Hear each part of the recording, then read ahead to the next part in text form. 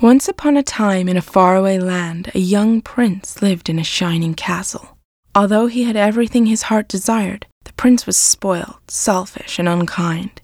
But then, one night, an old beggar woman came to the castle and offered him a single rose in return for shelter from the bitter cold.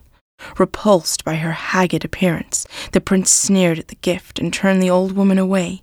But she warned him not to be deceived by appearances, for beauty is found within. And when he dismissed her again, the old woman's ugliness melted away to reveal a beautiful enchantress. The prince tried to apologize, but it was too late, for she had seen that there was no love in his heart. And as punishment, she transformed him into a hideous beast and placed a powerful spell on the castle and all who lived there. As a shield of his monstrous form, the beast concealed himself inside the castle where the magic mirror is his only window to the outside world.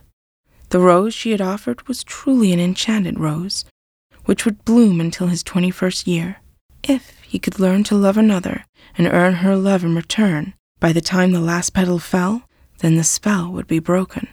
If not, he would be doomed to remain a beast for all time.